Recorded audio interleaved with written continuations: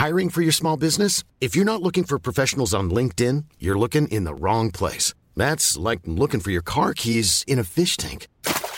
LinkedIn helps you hire professionals you can't find anywhere else, even those who aren't actively searching for a new job but might be open to the perfect role. In a given month, over 70% of LinkedIn users don't even visit other leading job sites. So start looking in the right place. With LinkedIn, you can hire professionals like a professional. Post your free job on linkedin.com/people today.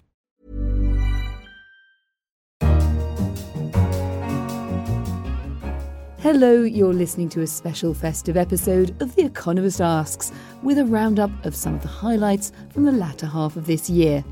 I'm Anne McElvoy, head of Economist Radio, and coming up on this show, Salman Rushdie gives us his thoughts on separatism. Whether it's here or in America or indeed in India, people are reacting because they feel unsupportive of the system that exists. They feel alienated from it. They feel it doesn't represent them. Hillary Clinton explains exactly what happened in America's election last year.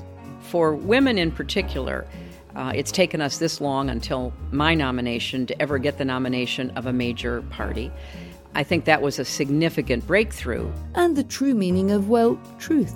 The double-blind technique, which is now universally used in medical research, is where neither the doctor and the experimenter nor the nurse nor the patient knows whether they're getting the drug or the placebo. But first, what separates man from apes? Earlier this year, our correspondent Jason Palmer spoke to the eminent primatologist Dr. Jane Goodall about her lifelong dedication to animals. Her methods eventually transformed her field, yet here she explains how close interactions with apes were initially frowned on by the scientific community. Can you imagine how I felt when I got there and was told by these erudite professors, of whom I have to say I was nervous, that I'd done everything wrong, that the chimpanzees should have had numbers, it wasn't scientific to give them names. They didn't all say that, but many did. But they basically all said you cannot talk about chimpanzees having personalities, minds, and especially emotions, because those are unique to us. So back then in the early 60s, it was truly thought that the difference between us and all the other animals was a difference of kind. And fortunately, when I was told this, I remembered my childhood teacher, who taught me that in this respect anyway, those professors were wrong. And that was my dog, Rusty. You cannot share your life in a meaningful way with a dog, a cat, a rabbit, a horse, I don't care what it is, a bird, and not know that, of course, animals have personalities, minds, and emotions. And now you can study those things, and especially the mind. And even we come on to are animals sentient? And one by one, we break down the barriers that used to be erected between us and the rest of the animal kingdom. And so the questions I get asked after lectures, they change. And what do chimpanzees think about death? Have chimpanzees got souls? Those are the kind of questions that come up now. Can you imagine how the professors would have felt if you came to university with questions like that? More, though, than challenging the numbers versus names, there was more acute criticism as well. There were people saying you made up what you had seen. Oh, yes. I was just the geographic cover girl. Well, quite. I guess the question is, how much do you suppose that reaction was based in sexism? Oh, I think quite a lot. There's been a lot of soul-searching around the world this year. Populism and global uncertainty have combined into a heady mix of nationalism and separatism. So are identity politics a new obsession? I put this question to an authority on the subject, the author Salman Rushdie. I think it indicates a disillusion with the structures that exist. And I think a lot of this internationally, whether it's here or in America or indeed in India, people are reacting because they feel unsupportive of the system that exists. They feel alienated from it. They feel it doesn't represent them. And I think that certainly was a factor in the Trump election. There were people who just wanted somebody to go in there and smash things up because they felt unrepresented by the system as it existed. They wanted the sound of breaking glass, yes. Someone said. Yeah. You were born in the year of partition, 70 years ago, and that sense of India's changing sense of identity very much informs a lot of your writing, particularly, of course, Midnight's Children, your very famous novel. What's your balance of optimism and pessimism now? I mean, of these three countries that I've spent my life thinking about, the one I'm most worried about is India. Basically, what's happened is the rise of a Hindu nationalist rhetoric, which has commanded very, very wide popularity amongst the majority Hindu population. And as a result of that, the government is able to make quite fundamental changes to the nature of the state. That's to say the old Gandhian, Nehruvian idea of a secular India, which was created precisely in order to protect minorities, of which the Muslims are the largest minority. That's being unraveled at very high speed and being replaced by a non-secular idea of the nation, by the idea of a Hindu nation, in which, by definition, everyone else is kind of a second-class citizen. And, of course, there was just enough time to ask him whether he can now laugh about life under the fatwa. Well, I think it taught me things. First of all, you have to answer the question of why you're doing it and what is it that is worth risking your life for. So it made me much more aware of free speech issues, and things like that. I mean, I always believed in free speech, but it's only when somebody tries to gag you that you begin to really believe in free speech. Also, I think I learned a great lesson about love, which is that the thing I've always said that helped me survive it, to come through it reasonably in one piece, and as you say, kind of sunny of disposition. It has to do with the love that I was shown by friends and family, and those people rallying around me and helping me deal with everything were of crucial importance to me. And it just taught me something, which, if you want to put it at its corniest, is that the love was stronger than the hate. And I've not forgotten that. Laughing about the past is a valuable quality, but hindsight doesn't always throw out humorous conclusions. After losing out on a seat in the Oval Office to Donald Trump, Hillary Clinton probably didn't think she had that much to chuckle about.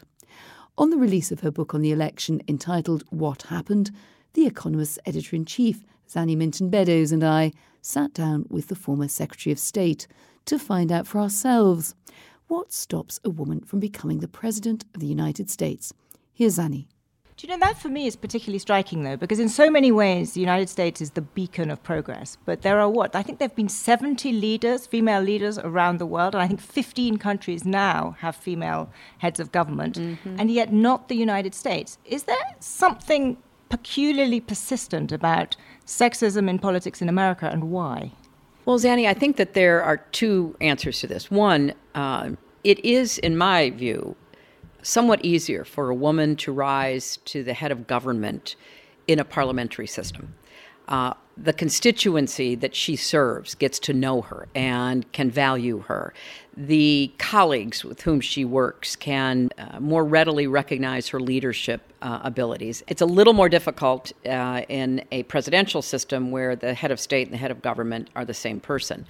But I also think in our presidential campaigns, it is a gauntlet one has to run. And it's challenging for anybody, man or woman.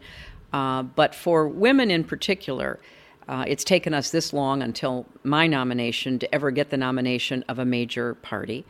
And I think that was a significant breakthrough because I did, after all, win the popular vote. So there is not a wholesale rejection of a woman president, but I think we have work to do to try to make sure that certain voters, certain parts of the country feel more comfortable with the idea. But doesn't that work have to be done both amongst men and women? Because the striking thing about your loss is not just that you lost very heavily amongst white working class women, but that you also didn't win as strongly as many people expected amongst college-educated women. You're right. I eked out a very narrow margin among white college-educated women. I won overwhelmingly with black women and Latina women. And I think there are several factors. I mean, one is I actually got more white women's votes than Barack Obama did in 2012. So this is a problem for the Democratic Party and the Democratic nominee. But I think it's also very clear that gender has not, up until now, played the kind of motivating role that race did with Barack Obama's election. Women are much more torn by competing interests, and also... Did you underestimate that? Well, I didn't. I don't know whether I underestimated. I certainly knew it because I knew what the history with Democratic nominees happened to be and how difficult it was to get the white women's vote.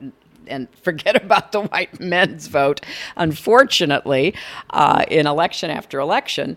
But I think I myself could have perhaps done a better job in reaching out and reassuring women and white voters in general. Of course, with fake news, confirmation bias and alternative facts all making their way into the global chatter this year, the search for any sort of truth can be a tricky one. So can science provide the method with which we might divine it? I asked one of our recent guests, the evolutionary biologist Richard Dawkins, if there can really be objective truth at all, or whether our existing biases always win out. The scientific method isn't infallible. I mean, scientists make mistakes, a few of them even cheat, and we have to sort of police that. But the scientific method is set up in such a way as to make cheating very difficult, as to make self-deception very difficult. Science has methods in play which force a scientist not to be biased in a way that inevitably somebody is going to be biased, especially in medical research, for example, where you're testing, say, a new drug against a placebo control.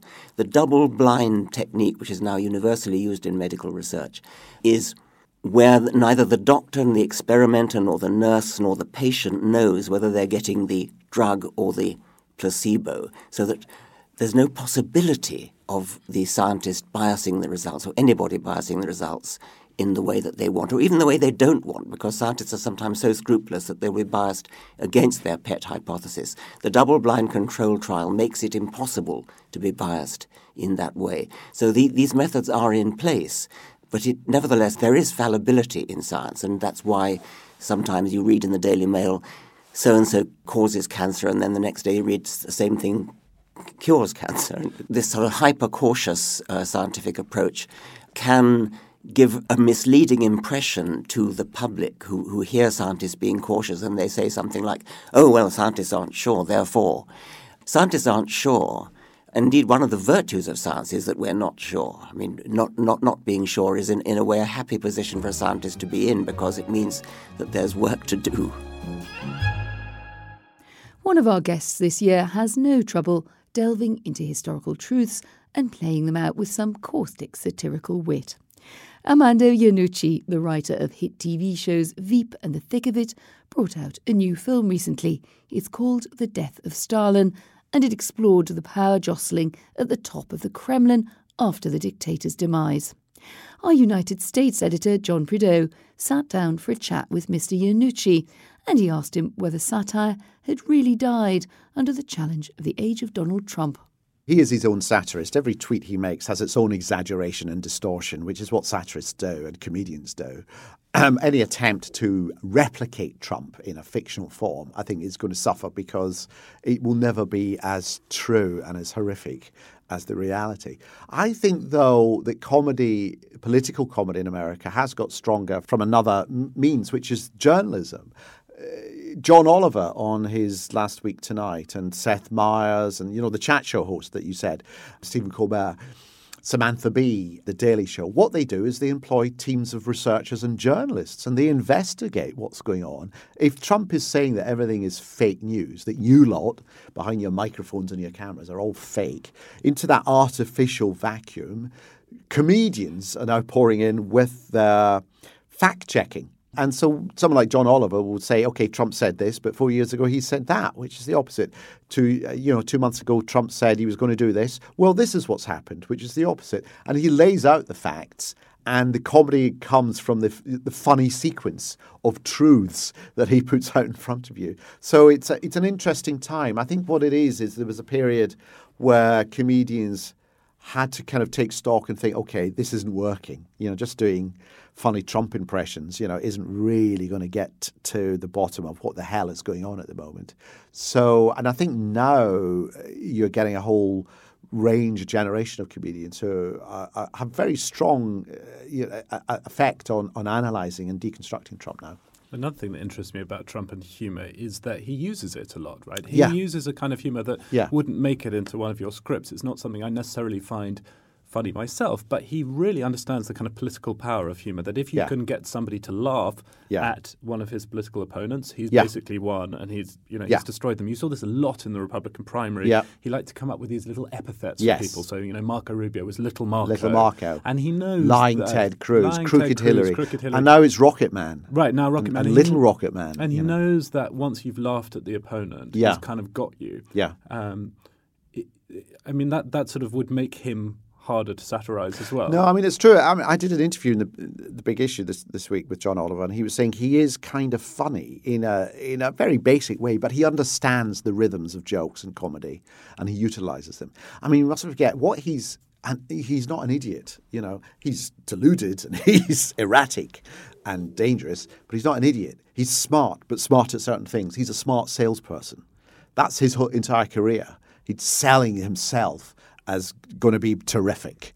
He's going to do a deal with America that would be better than any other deal. It's all talk, but you're kind of lured into it. You're slightly dazzled and charmed by it, And part of that is the humor. It's not self-deprecation. It's against his opponents, but it employs a comedian's method of undercutting someone and deflating someone, a figure in authority.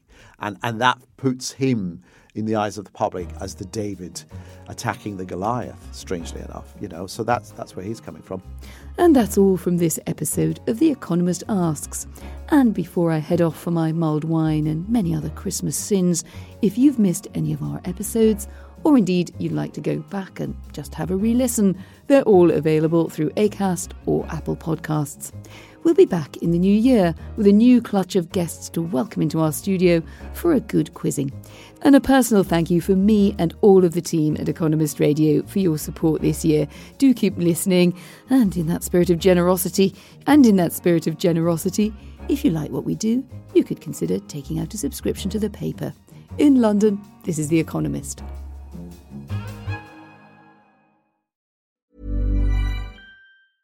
This Mother's Day, treat mom to healthy, glowing skin with Osea's limited edition skincare sets. Osea has been making clean, seaweed-infused products for nearly 30 years. Their advanced eye care duo brightens and firms skin around your eyes, while the Golden Glow Body Trio nourishes and smooths skin all over. Go to OSEAMalibu.com and use code MOM for 10% off your first order site-wide.